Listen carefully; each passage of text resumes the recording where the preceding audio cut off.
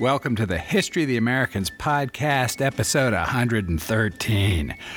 I'm your host, Jack Henneman, and we are recording this episode on April 27, 2023. We are telling the history of the lands now encompassed by the United States from the beginning without presentism. This episode is a sidebar, which is our term for an episode that is off the timeline of the history of the Americans, really our way of signaling that the episode need not be listened to in sequence. Today I'm in Austin, Texas, and my guest, Melissa Darby, is in a secure, undisclosed location in Oregon. Melissa is an anthropologist, archaeologist, and historian on the faculty at Portland State University. Long-standing and attentive listeners will remember her as the author of the 2019 book, Thunder Go North, The Hunt for Sir Francis Drake's Fair and Good Bay, which I've now read twice, and which was my primary source for our episode, Novo, Albion, and Drake's Legacy, which goes back to early December 2021.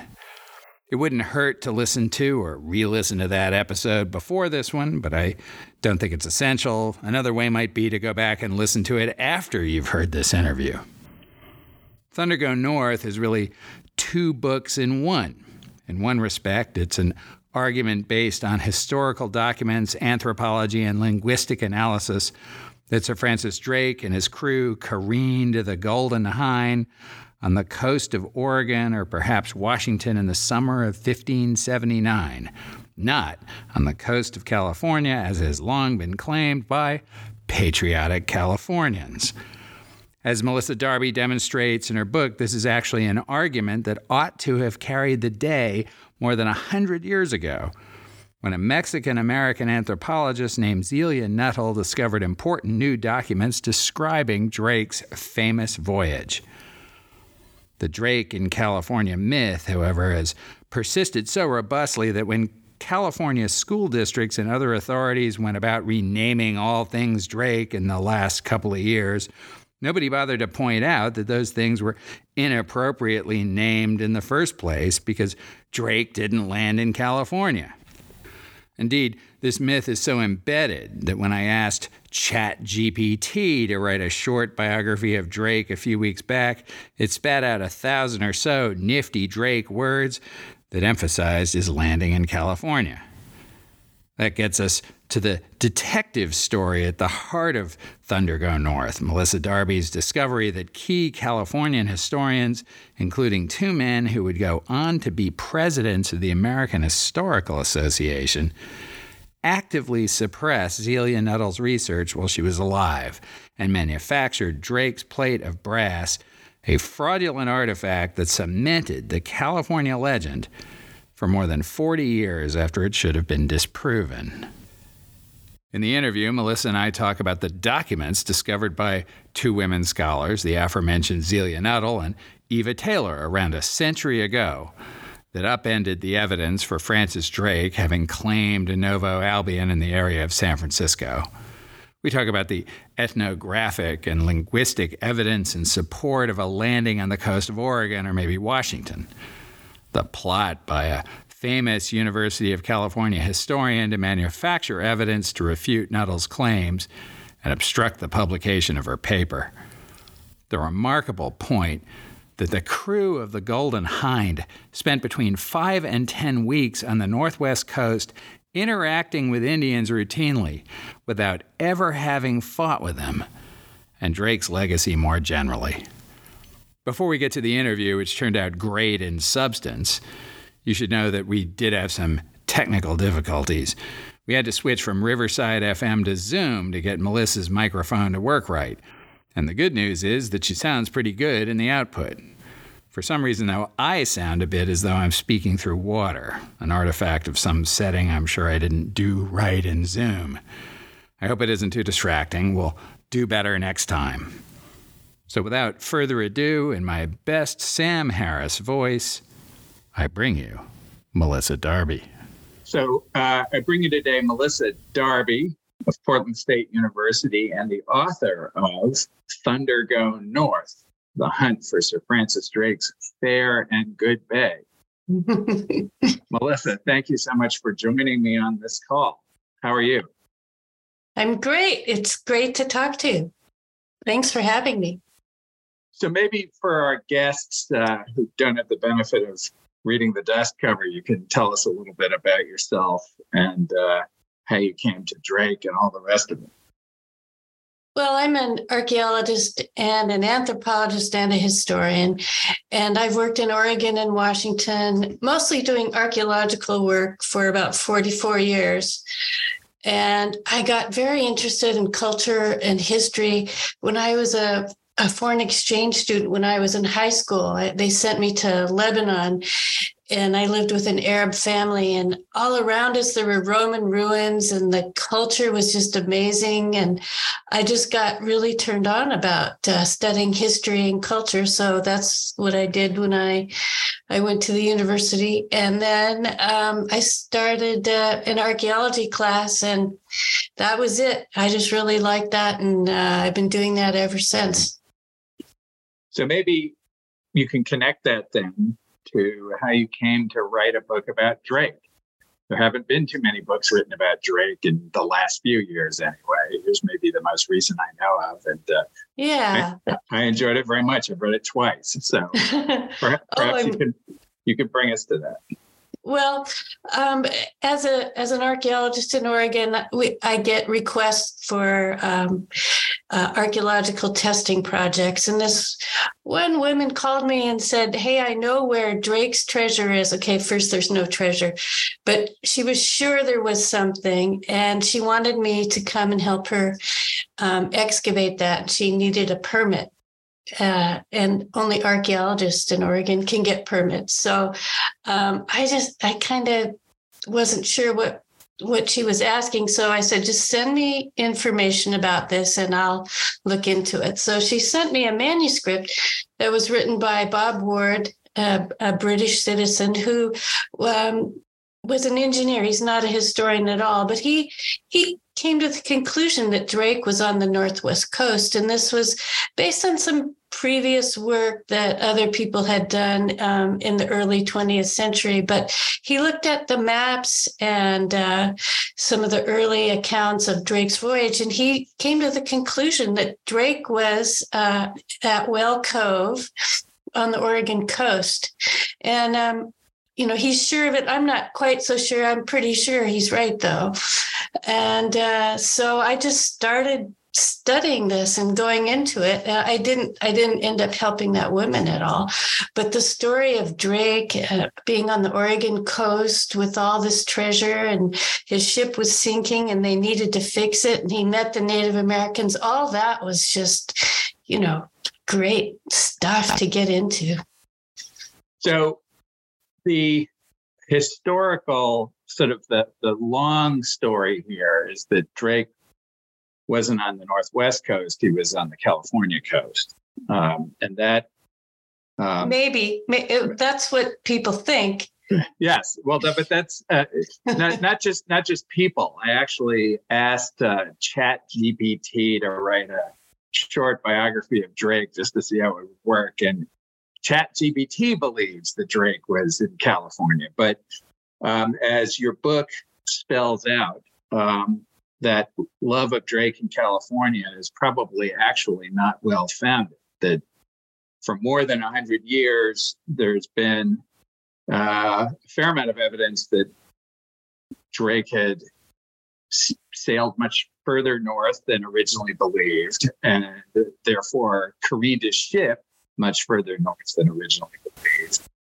Perhaps you can sort of outline the sort of history of that and how you came to contend with it. Sure.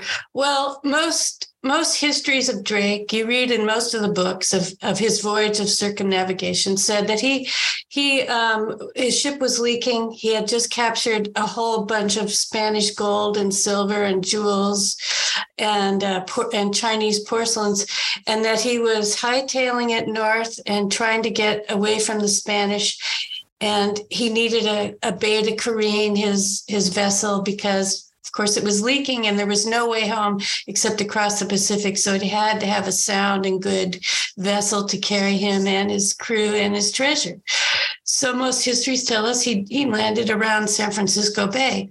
They argue which bay around San Francisco, like Bolinas, San Quentin Cove, or Drake's Bay. But they're sure, that these books say he was around there. However, manuscripts from the early 1600s and contemporary accounts brought to light by Zelia Nuttall and Eva Taylor and others indicate that Drake careened his vessel and camped in a bay on the northwest coast, not on the California coast. So part of this is because when you sail from the coast of Mexico like he did, you have to go out to sea to catch a wind that'll bring you around in a big circular fashion on the Pacific Gyre. And those winds and currents bring you in somewhere around Oregon or Washington. And since he was looking for the Northwest Passage, this was part of his secret mission. He was looking for the Northwest Passage, so he would have swung further north. So some of these manuscripts mention that he was up at 48 degrees north. And but the official manuscript put out by Queen Elizabeth and her Privy Council said his highest point on the West Coast was 42, though another version says 43 degrees, which is about the southern Oregon coast, and that he coasted down and then went into San Francisco Bay Area or Drake's Bay, and then spent the summer there. But I believe that the manuscript accounts and the account by John Drake in particular, Drake's nephew, who was a page on the voyage, all point to the idea that he was further north. So part of the confusion here, sort of over the long term, as I understood it, stemmed from the fact that apart from the loss of some of the original documents, such as Drake's journal and his famous map in Whitehall Fire, 1690s, apart from that loss, there was the separate issue that Elizabeth I had thrown a veil or cloak of secrecy around the information that Drake brought back. And documents were altered then, and people were not allowed to publish the truth. In fact, they were, as you account, they were sworn to secrecy under penalty of death, which is going to focus the mind, I suppose. So, the idea prevailed when you look at those two alternatives. Originally landing at, say, 42 degrees, which is thereabouts the Oregon-California border, and heading south from there, that would land you in San Francisco. But understanding then the alteration of these documents and the sort of emerged evidence that we have, Zelia Nuttall and others dug up, that he actually landed at, say, 48 degrees, which is approximately Olympic Park, I would guess.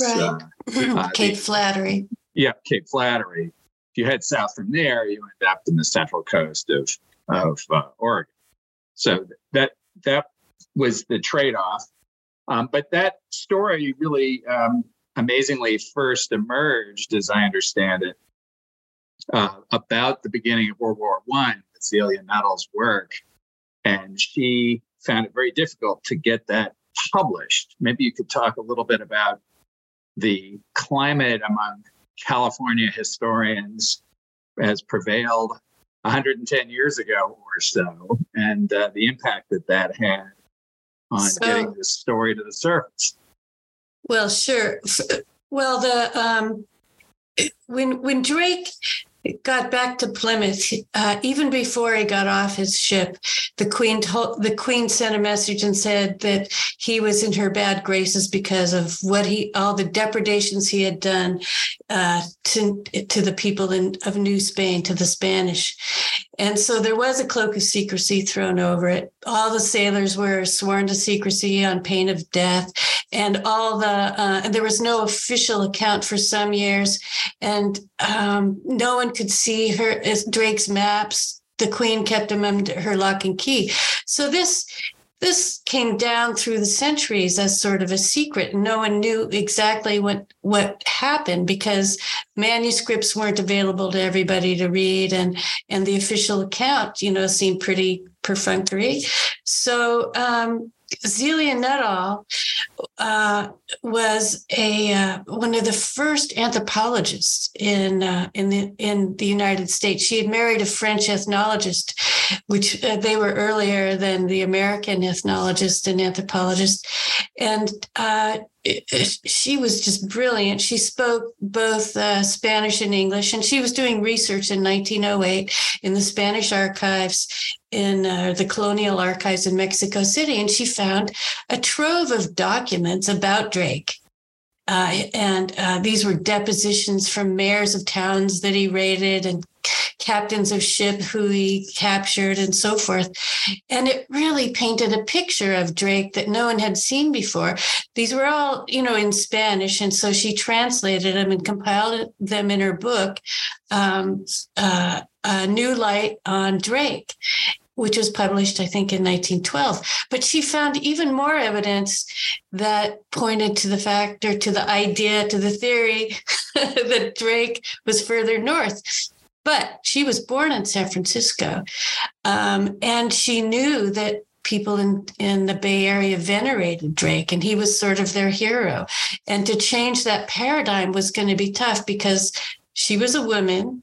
She was an anthropologist working in Mexico. And, in these times, that was very difficult for a woman to make her way in the world, even though she was, quote unquote, world famous. Newspapers followed her around and reported her doings and what she was up to and so forth.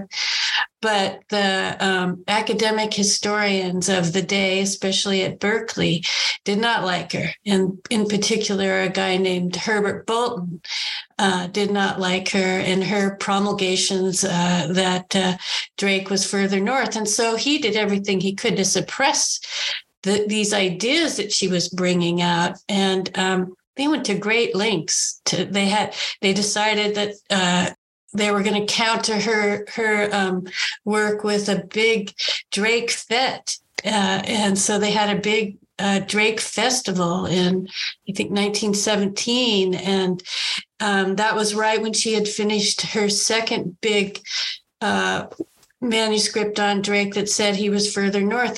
And Herbert Bolton controlled quite a few of the editorial boards, and he was very influential. And he made sure that her words didn't come out. And he tantalized her with saying, "Oh yeah, I'll publish in a year or two. I'll let you publish in my compendium." And then in the very last moment, he said no. And then she was flat broke. She had many expenses from writing this book, manuscript of over 100 pages. So she went back to Mexico frustrated, took her ball and bat and went back home and did more research on the Maya and the people that she was working on down there as an anthropologist. And that's where she lived for the rest of her life. And she died in 1934. And then taking up the mantle after that was Eva Taylor, actually even before that, in the 1920s into the 30s. And Eva Taylor found even more documents that supported the idea that Drake was further north. She was in England, so she could publish. She wasn't susceptible to any sort of press blackout like Zelia was. And so she started publishing a diary she found that was by Chaplain Maddox, who was on the follow-up voyage, who said that Drake was as far north as 48 degrees. And all this bits of information, including a vocabulary list of the natives that Drake encountered that sounded a lot like Chinookan, according to one of the anthropologists.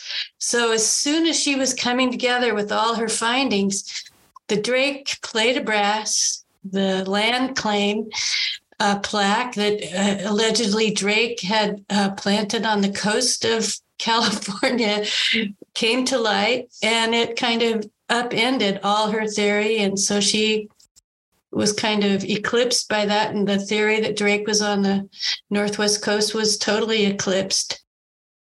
So why don't we park for one side very briefly the plate of brass? I want to sort of suggest a summary of these arguments, and perhaps you can either contend with them or expand on them. As I understand it, there sort of are three general categories of affirmative argument around the notion that Drake landed on the Oregon coast, or maybe even a bit north. The first is historical documentation. We now understand this Elizabethan cloak of secrecy, and we have newer discoveries, still going back 100 years or so, that shed new light on the old documents. And so that relatively new basis of information points to the Northwest coast rather than California. And then in addition, bringing in your other two fields, we have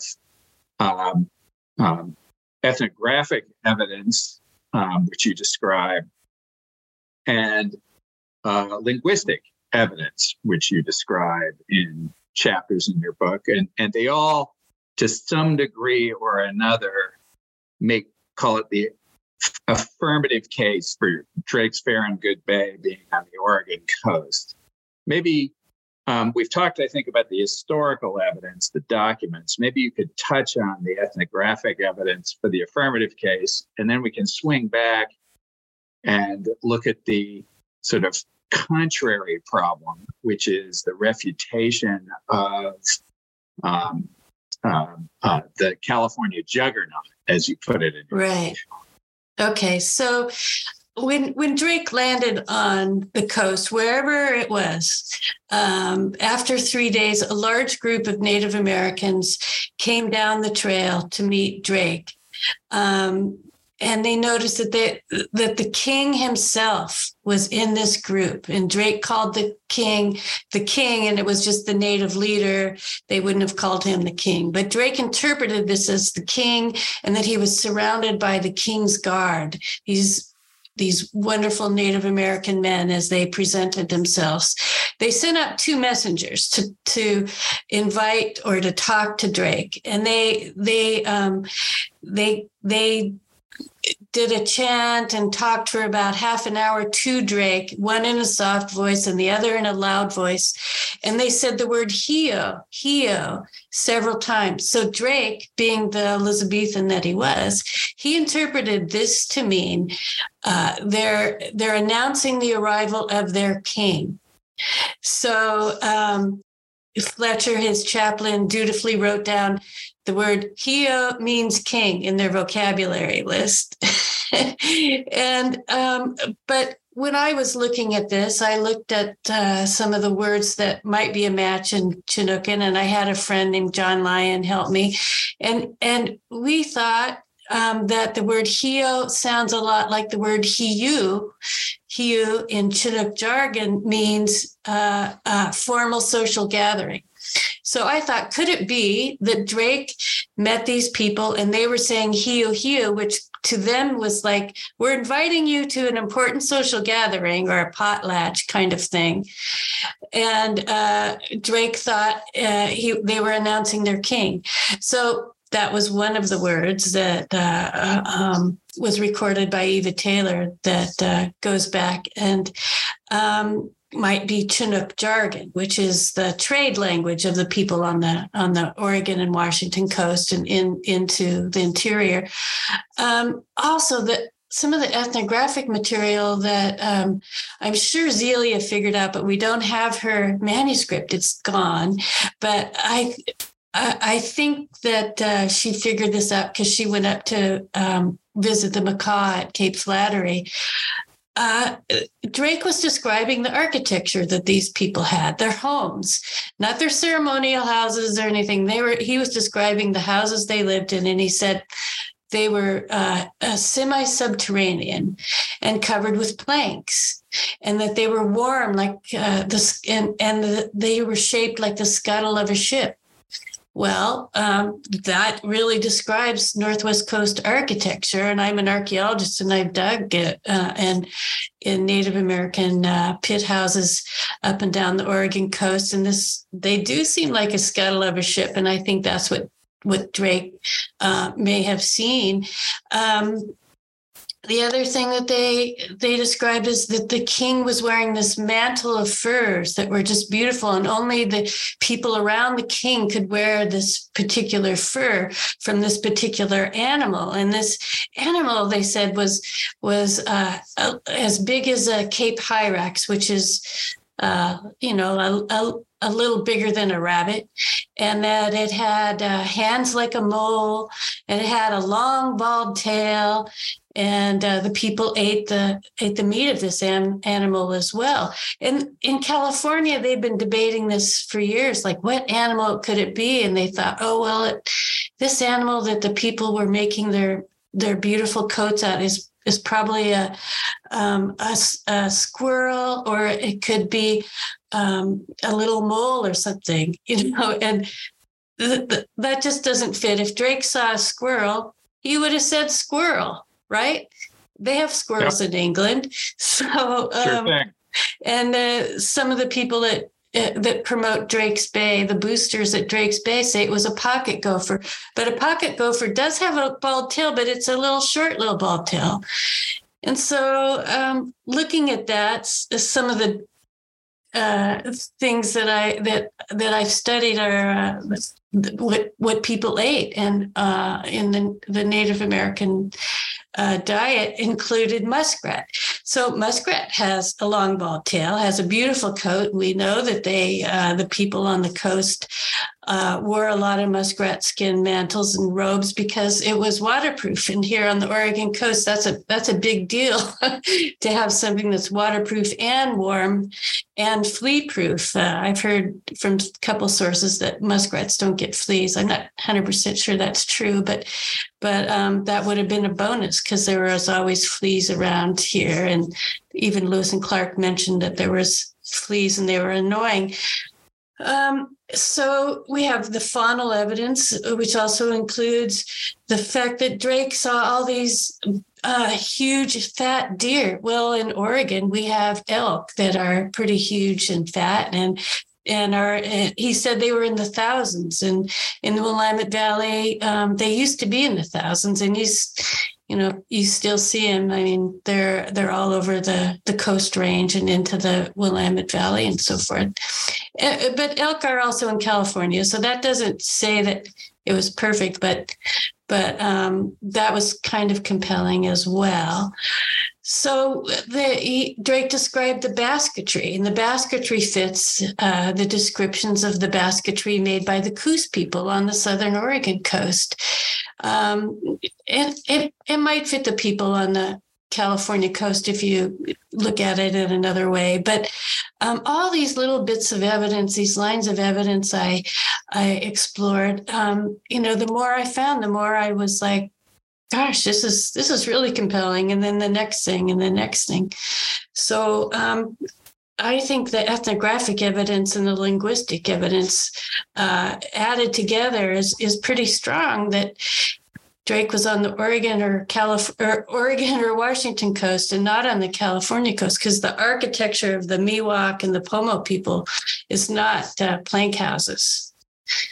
Okay, so to summarize, because I talked about some of this in my own podcast episode on the topic, which was back in early December of 2021, but not all of it, just because you can only talk about so much. Mm-hmm. We have the historical documents and the evidence surfaced by Zelia Nuttall and Eva Taylor. Some of it before World War I, some of it in the early 1930s, but in all cases pointing to a original landing further north, and then he traveled south to find a fair and good bay to careen his ship, and we know the distance he traveled. So you sort of get to a starting point, you head south, and in the old way of looking at the world, that got you to the San Francisco Bay Area, but the new way, call it, that got you to Oregon. Add to that your work and presumably Zelia Nuttall's to some degree, although that's lost, so it had to be sort of reconceived. And I'm sure there were other scholars in between that you relied upon if we were to dig through your notes. We have anthropological evidence and other such evidence that points more to Oregon than to Central California or the Bay Area. If I understood all these arguments back and forth, even though some of it might be stretched to explain a California landing too. So we've got all that in favor of an Oregon landing. And yet, for really up to the present day, the sort of the dominant view persists online, not necessarily among experts in the field, but online enough that ChatGPT would get it wrong, that the landing was in California. And in fact, there have been all sorts of things in the Bay Area named after Drake. A bunch of them have been changed in the last 2.5 years for essentially political reasons, I guess. But there are no such monuments to Drake high schools and the like in Oregon that I know of anyway, that kind of thing. So even though a lot of this evidence has been around for 90 to 100 years, it hasn't really made a change in the perception. Okay, so I'm sort of going on here and summarizing this. And that gets to the California juggernaut, which I think, as I understood it, comes down to a couple of key points that became, for some reason, a point of California patriotism. One is that Drake was a pirate, not a privateer. And the other is that he landed somewhere in the Bay Area.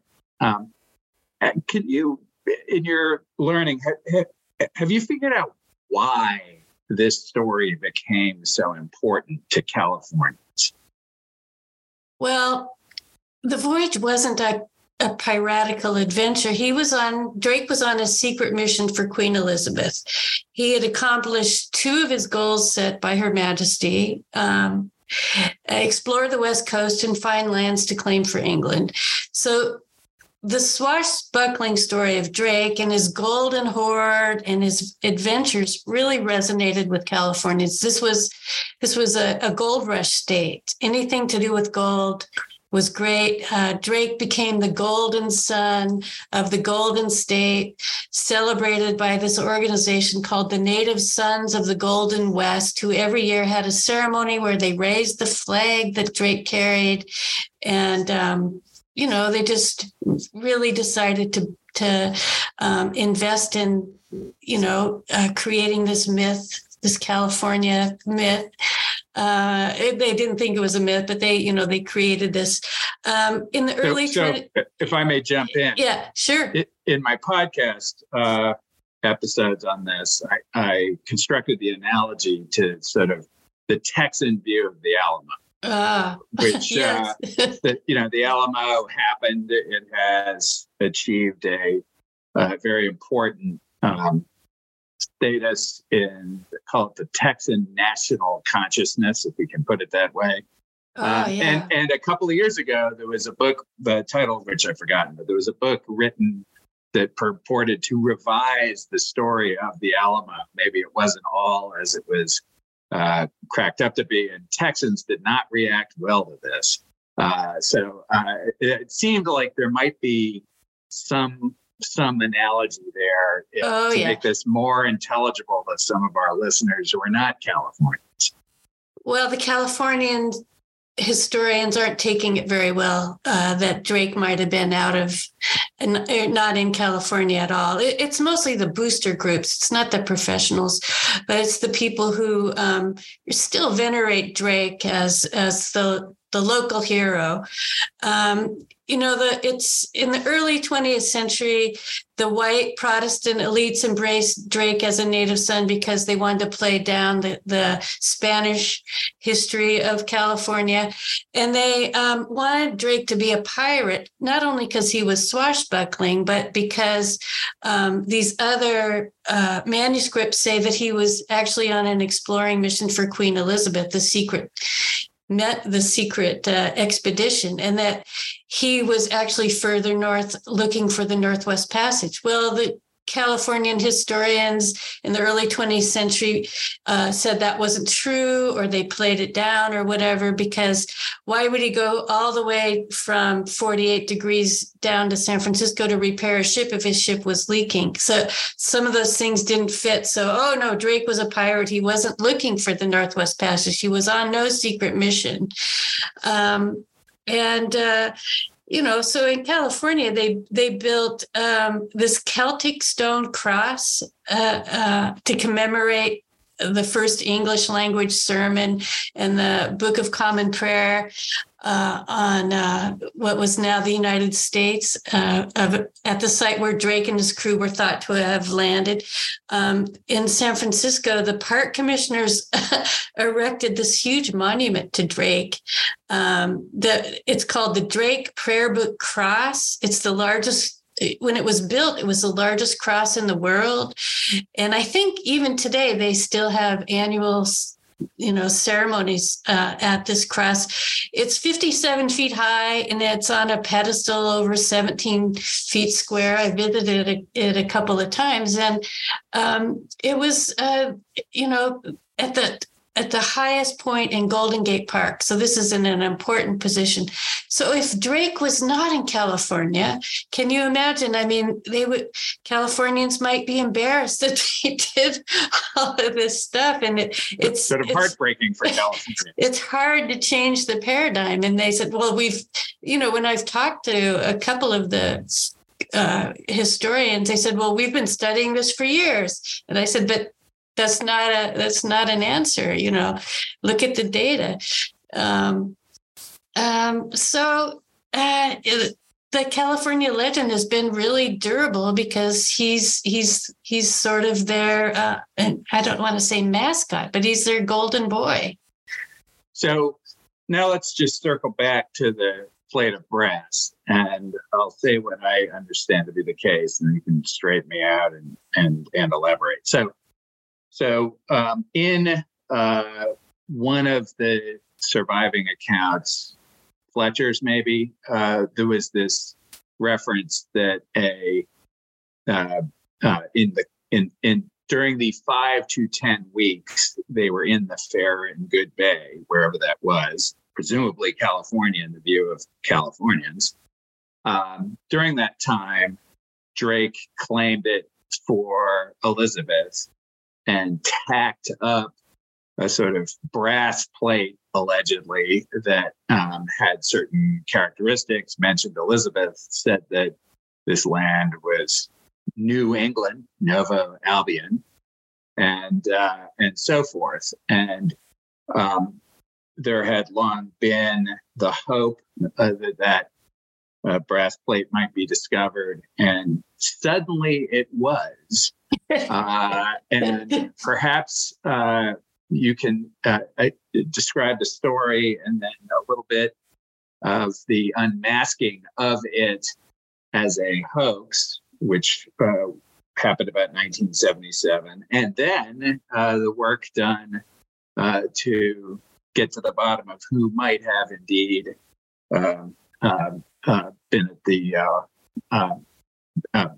been the inventor of the hoax.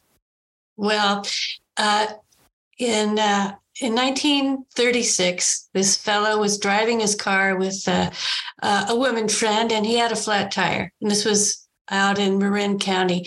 And he pulled over to the side to change the tire. And they were close to a hill where a lot of people hike. So they climbed through the barbed wire fence and hiked up the hill. And they came to a flat area. I've looked at it on the map and looked at photos that were taken right after. And there was a a cairn of stones stacked up there against a natural outcrop. And he started throwing stones down the hill, this fellow.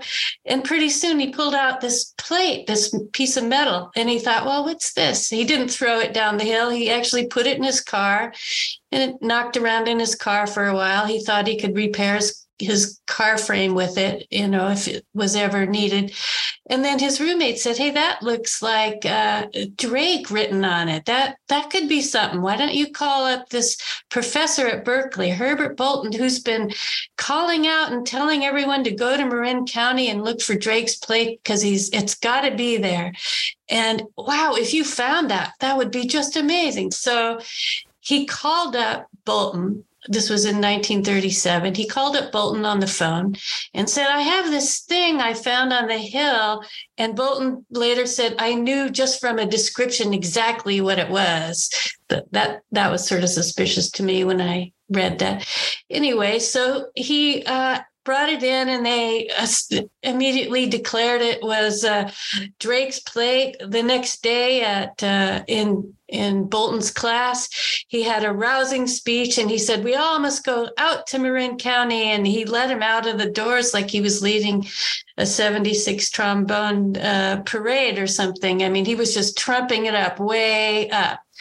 And it got a lot of press and a lot of attention and all that. So,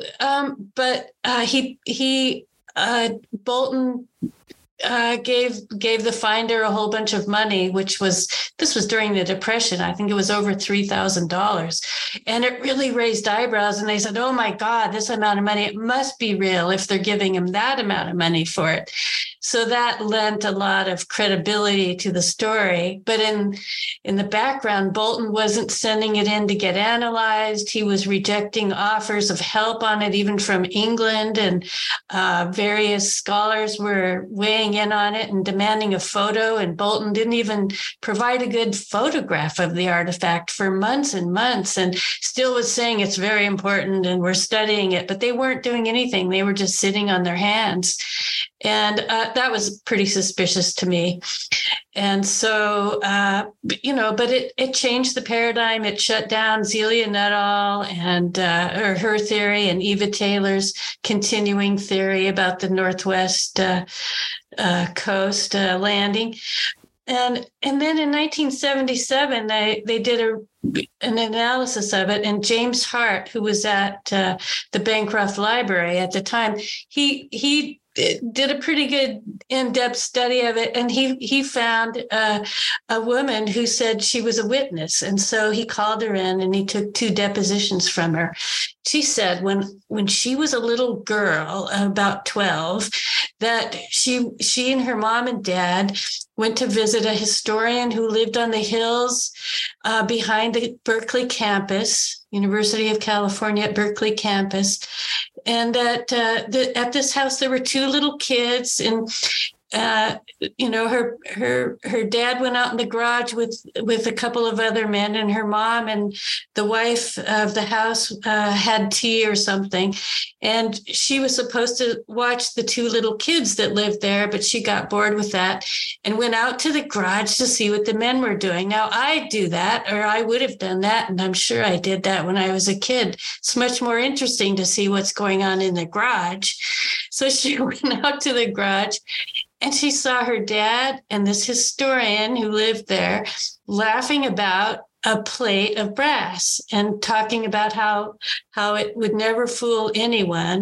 But then they, were talking about the technical issues of it. So on their way home, her mom was like, this was a terrible thing. This is not the right thing to do. So within a year or 2, her mom and dad divorced, and her dad laughed about it actually a few years later when the plate was found, but she didn't ever mention it or blow anybody's cover or anything. So in 1977, she was, pretty old, but she told the Berkeley, James Hart, the Berkeley investigator about this. And so this was right up at the run-up to the 400th anniversary. And in San Francisco, they had all these celebrations planned. They were the Golden Hind 2 replica was coming to visit. They had speeches were given, a parade, all sorts of celebration. It was called Drake Year in California in 1979 to celebrate this anniversary. But if James Hart came out and said, oh, well, the plate of brass was a hoax by a historian, and that would have embarrassed California right then. And it was getting international attention. Queen Elizabeth and Prince Philip were informed about it, and they were sent a replica of the brass plate. Now, this would really have embarrassed California if it came out that the plate of brass was made by a historian. So James Hart kind of kept it under wraps. And from his notes in his files that I've looked at that are at the Bancroft, I'm pretty sure he figured it out, but didn't want to say anything. And he probably didn't know the Zelia Nuttall connection and didn't understand the whole thing. But the plate, I figured out, was being made right when Zelia was making her promulgations that Drake was on the Northwest coast.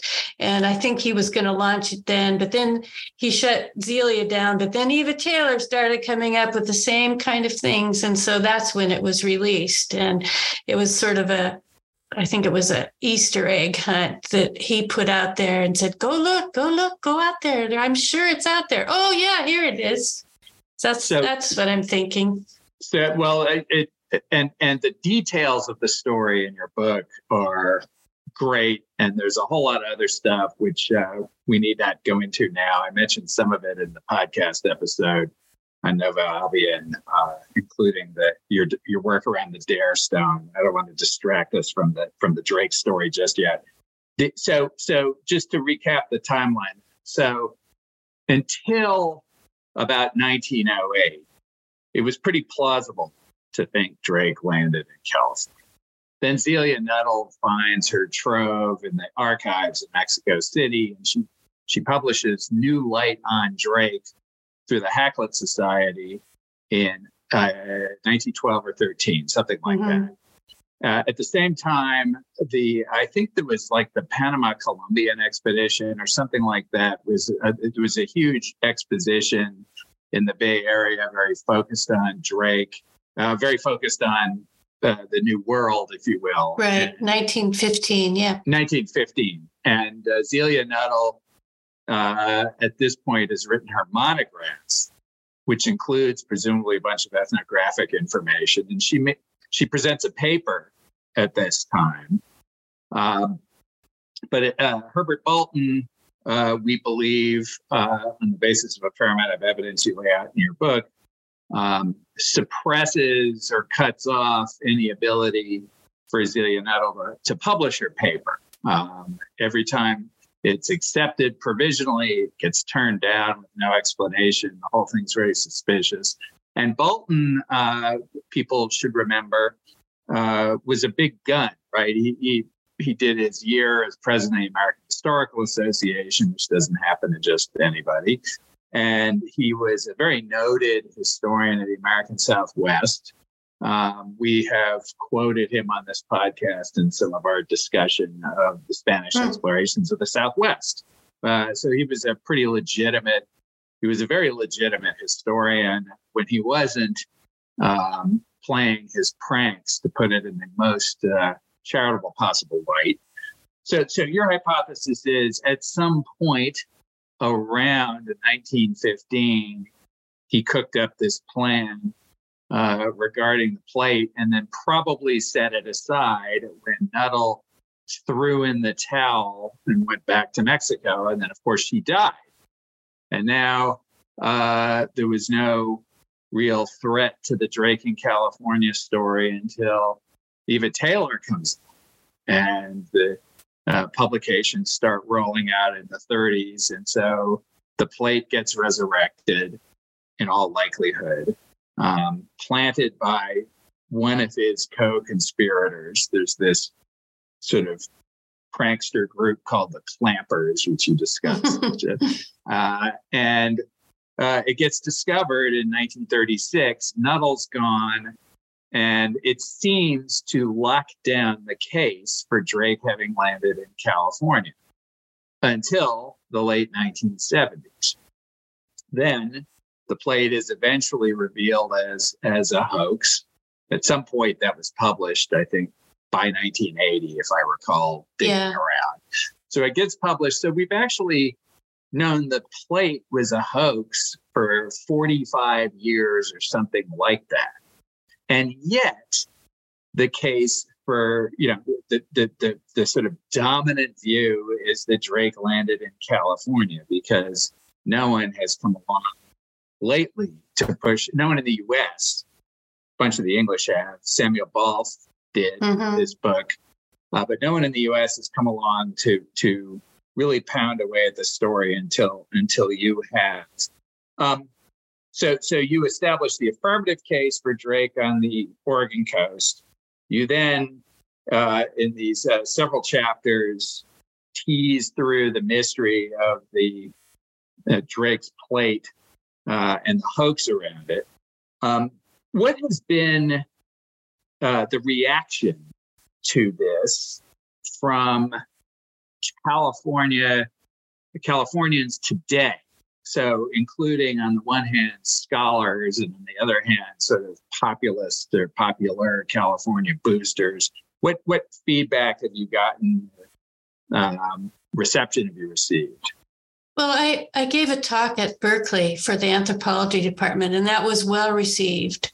The anthropologists seemed to understand my lines of evidence, but some of the historians, especially the boosters who really promote one bay or another, they have not accepted, and they go on Wikipedia and call me marginal, and my theories are fringe, and that that I don't know what I'm talking about, and I'm just a Oregon patriot or some such thing like that. But this question has been in the domain of these proponents of one bay or another, and so it's a quagmire that most professional historians don't even want to dip their toe in. So there's been no really critical analysis of the big context of the question, and, a discussion of the social and cultural importance of the voyage. I mean, there's significant Native American and Black stories associated with the voyage. Drake had 4 Black crewmen, including a woman named Maria who was pregnant, and who he dropped off in an island after he crossed the Pacific. And the Native American stories are very rich and interesting, and they reflect this first contact between a European group and the Native Americans on the coast. And it's just very fascinating, all the detail that Drake and his chaplain, who also wrote, went into about what was happening at the landing. I mean, they were here, they were at this bay for many weeks. I'd really like a conference or something in California for them to really look at what I've found, or I'd like maybe the San Francisco Chronicle to review my book and have a discussion about it. But I'm just kind of, no one's really picking up on it. And when they are, they're just dismissing it before they even look at it in California. But in Oregon, I've gotten some great book reviews from Stephen Dow Beckham and Tom Conley and other historians and archaeologists here. And there's a groundswell here in Oregon that, I'm onto something. But it hasn't broke in California yet. And I'm just getting rocks thrown at me by the amateur booster groups who, they give tours of Drake's Bay, and, it's part of their whole club scene. And if Drake wasn't there, then their club doesn't mean anything. So that's what's happening. And I don't know. I don't see it changing right away, but bit by bit. Well, I guess I have a series of reactions. One is, as I said, I very much enjoyed your book. And I recommend to my listeners, if you've liked the episodes we've done on Drake, the whole account of the famous voyage up until the Pacific Northwest and the deconstruction of where he went, why he went, and all the rest is very well done, as is your detective work around Bolton and his acolytes and what they may or may not have done, which I view as an extreme case of weaponizing history, that being a topic very familiar to my listeners as well. That's a particularly strange such case. I do have a couple of other observations. One is I wish that more people in California or anywhere else would be interested in topics like this. I suspect now interest in Drake in California is largely the province of hobbyists, whereas even 50 years ago, major celebrations were being, rightly or wrongly, planned around the anniversary of his arrival on the West Coast. So I sort of, as a history podcaster, do wish there were more of that. But nevertheless, and it's also hard to see what the broader implications are between California and Oregon for history in general. It might have been significant had there been a territorial dispute between the English and the Spanish, but there never was. So we don't know what the broader implications might have been, whether Novo, Albion, and the claim would have had any probative weight, because it never unfolded at any point where it was necessary. Let's talk about something that I think is curious about this landing, and maybe what it says about the sort of person that Drake became as his career, if you will, developed. I thought it was remarkable that this English crew spent, 5 to 10 weeks, depending on which account we look at, on the coast in the presence of the Indians of the region, whichever Indians, and no fighting broke out. There doesn't seem to be any description of, perfidy, shooting, any of the things that seem to have characterized almost all the other first encounters, if you will, between Europeans and indigenous North Americans. Obviously, the Spanish in Florida and the Southwest got in lots of, violent confrontations from the very beginning. The English from Virginia to Maine and Newfoundland, similar such encounters. Yet Drake sits there on the West Coast for more than a month, interacting with these people, and there's no suggestion of violence, misunderstanding, or anything else. Do you have any thoughts on that and why it remained so peaceful? It was because of Drake. He was very critical of Spanish cruelty. He thought that they treated the Native Americans and the Cimarrons or the Maroons very badly.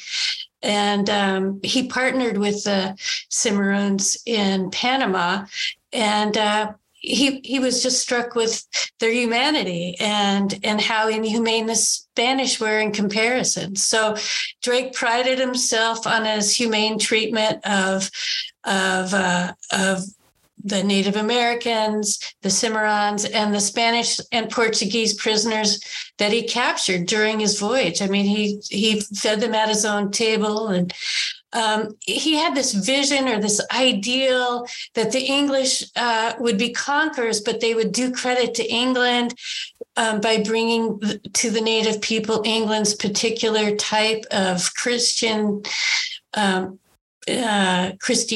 this Protestant Book of Prayer type of Christianity, which he thought was much more progressive and humane than Catholicism. And so in this bay on the northwest coast, I believe, where the natives had never met the Spanish, Drake ordered his men that there be no breach, he quote, breach of the peace, and that they would meet the people with gifts and liberally giving them gifts, good and necessary things. So that was his mode. And if there was a breach of the peace, it wasn't recorded. And Francis Fletcher was the chaplain on the voyage, and he and Drake did not get along.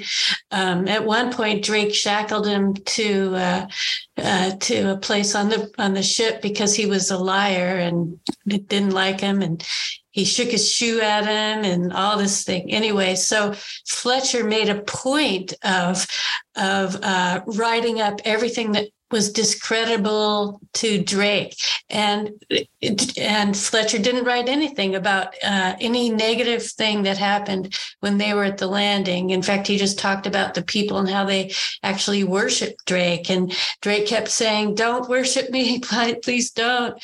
And so I don't think there was a breach of the peace when Drake was here, but then the people thought he was some sort of god because they had never seen anyone. I mean, he showed up in this ship, probably blew off his cannons. I go into this in my book, but they probably thought he was the god Thunder because he fit sort of the parameters of what they thought thunder would be like, with fire and loud sounds. And so yeah. Thunder was part of their pantheon of gods, and so they treated him as the god Thunder, and they would burn sacrifices to him even though he was standing there, because that's what they did with Thunder. They burned stuff so that it would go up in the smoke and be transmogrified into his gift. So there was a lot of misunderstanding at the landing, but Drake kept the peace and made sure his men kept the peace. And also they had a woman with him. They had Maria, who was just either newly pregnant or, she probably gave birth a few months later. We're not sure, but she might have moderated things as well. We don't know what her agency was, and that's always a question. But I think maybe that Drake had a strong presence, and he was very religious, and he might have actually made sure that no one breached the peace, because if they did, Drake would punish them, and Drake actually put down a mutiny and killed one of the mutineers earlier in the voyage, and so they knew to fear him and to obey him. I mean, he was the man in charge. So this whole landing occurred only a few months after the encounter on the island of Mocha in the South Pacific off Chile, and there. The Golden Hind had landed after having been whacked around in storms for weeks coming out of the Strait of Magellan. And after one initial encounter on the island, and you relate this in your book, after one initial encounter on the island, the Indians there essentially ambushed them when they went back to when Drake's crew went back to get fresh water. And several people were wounded, including Drake in the face with an arrow. And a couple men died, as I recall, and they managed to get back to the ship. And by the accounts, the crew clamored to get revenge on these Indians who had sort of ambushed them. They wanted to rake the beach with cannon fire. And by the account, anyway, Drake refused to do it. believing that the Indians were only treating the English this way because they thought they were Spanish, which I think I chuckled when I read it. But it seems that Drake was a believer in the Black legend of Spanish perfidy, if you will. Whether that's true or not is its own long discussion among historians today. But that seems to me that story very much supports the idea that he had conditioned his crew to restrain themselves in the dealings with indigenous peoples in the region. That to me backs up that whole line of reasoning very effectively. Yeah, I think that's true. Though to like Drake or not to like Drake goes in and out of style all the time over the years, and there's even a book written about it. And I'm on the side that I think Drake was a pretty good guy. I'd sure like to have met him. I think he was maybe hard if he was your captain sometimes, but I think he was humane. And I think Zelia Nuttall thought that too, because Zelia in her book recorded all these numerous episodes of how Drake was a gentleman and so forth. And but in some of the accounts that were written by Francis Fletcher, the chaplain who didn't like Drake, he made sure that Drake was seen in the worst light possible, because he was very upset at the mutiny that Drake actually killed someone, or hung a man for mutiny.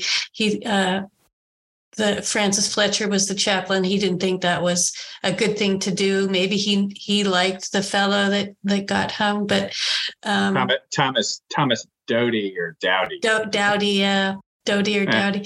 So Fletcher, even in Drake's time, people were divided. Was Drake good?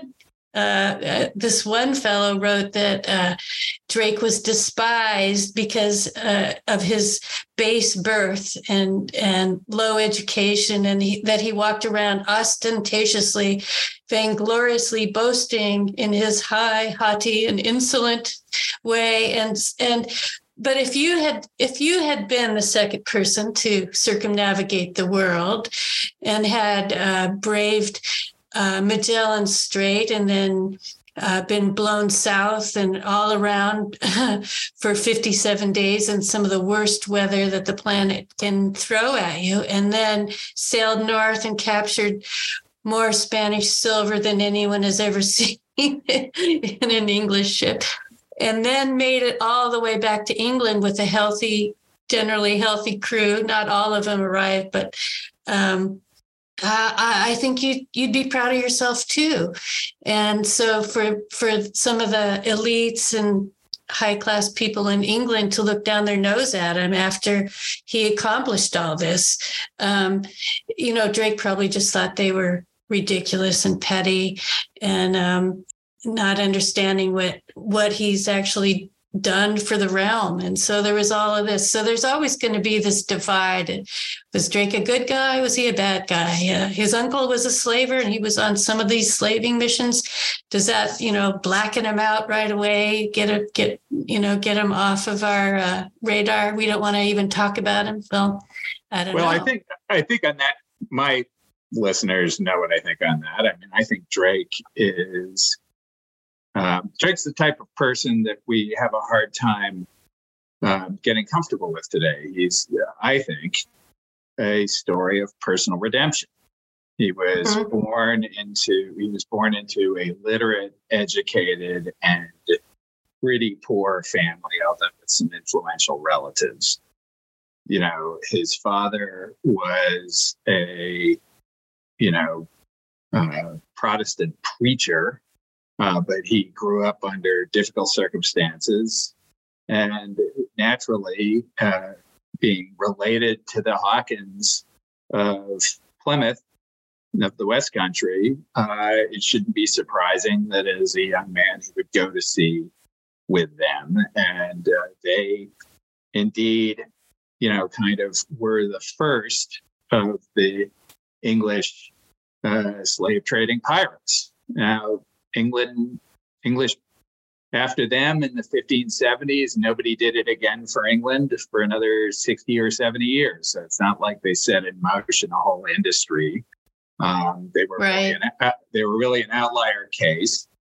But in 1573, leading his own mission in, as you say, Panama, he fell in with Pedro and Diego. Diego, who worked with him. Pedro was the man who took him supposedly to the lookout where he could see both the Caribbean and the South Sea at the same time. And by all accounts, his behavior toward blacks he encountered changed thereafter. But this is not always believed or accepted. And you still see famous historians writing sort of suggestions that Drake was mistreating blacks or enslaving them long after that fact, but there's actually no evidence of it, and quite the opposite.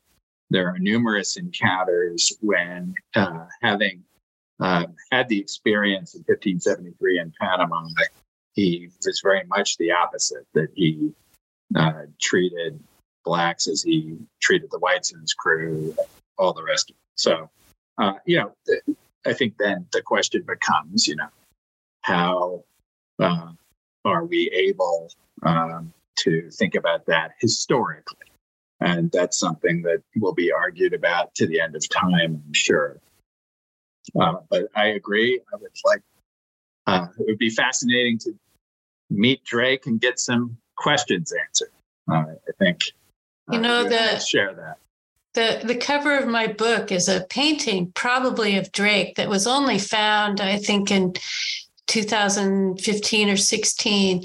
And it just brings into clarity what Drake looked like. I mean, he's got this look that, could, send you quivering. I mean, but he looks very important and royal and self-important. And I think just looking at that portrait, you can get a feel for the man, just looking at it.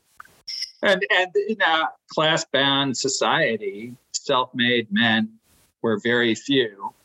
And not only was Drake self-made, but he became, obviously, after the famous voyage, he became an advisor to Elizabeth, member of Parliament for a while, and he did as much as anybody to defeat the Spanish Armada.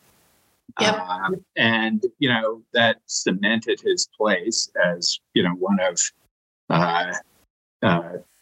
England's very greatest naval figures. It's a country with quite a few of them. So anyway, is there anything else you would like to say? Do you want to tell us what you're working on now before we wrap up? I'm working on a follow-up article about the hoaxes, the plate of brass and the Dare Stone. And I found some new evidence about how those were launched and how they were planned, and look forward to that coming out in a few months.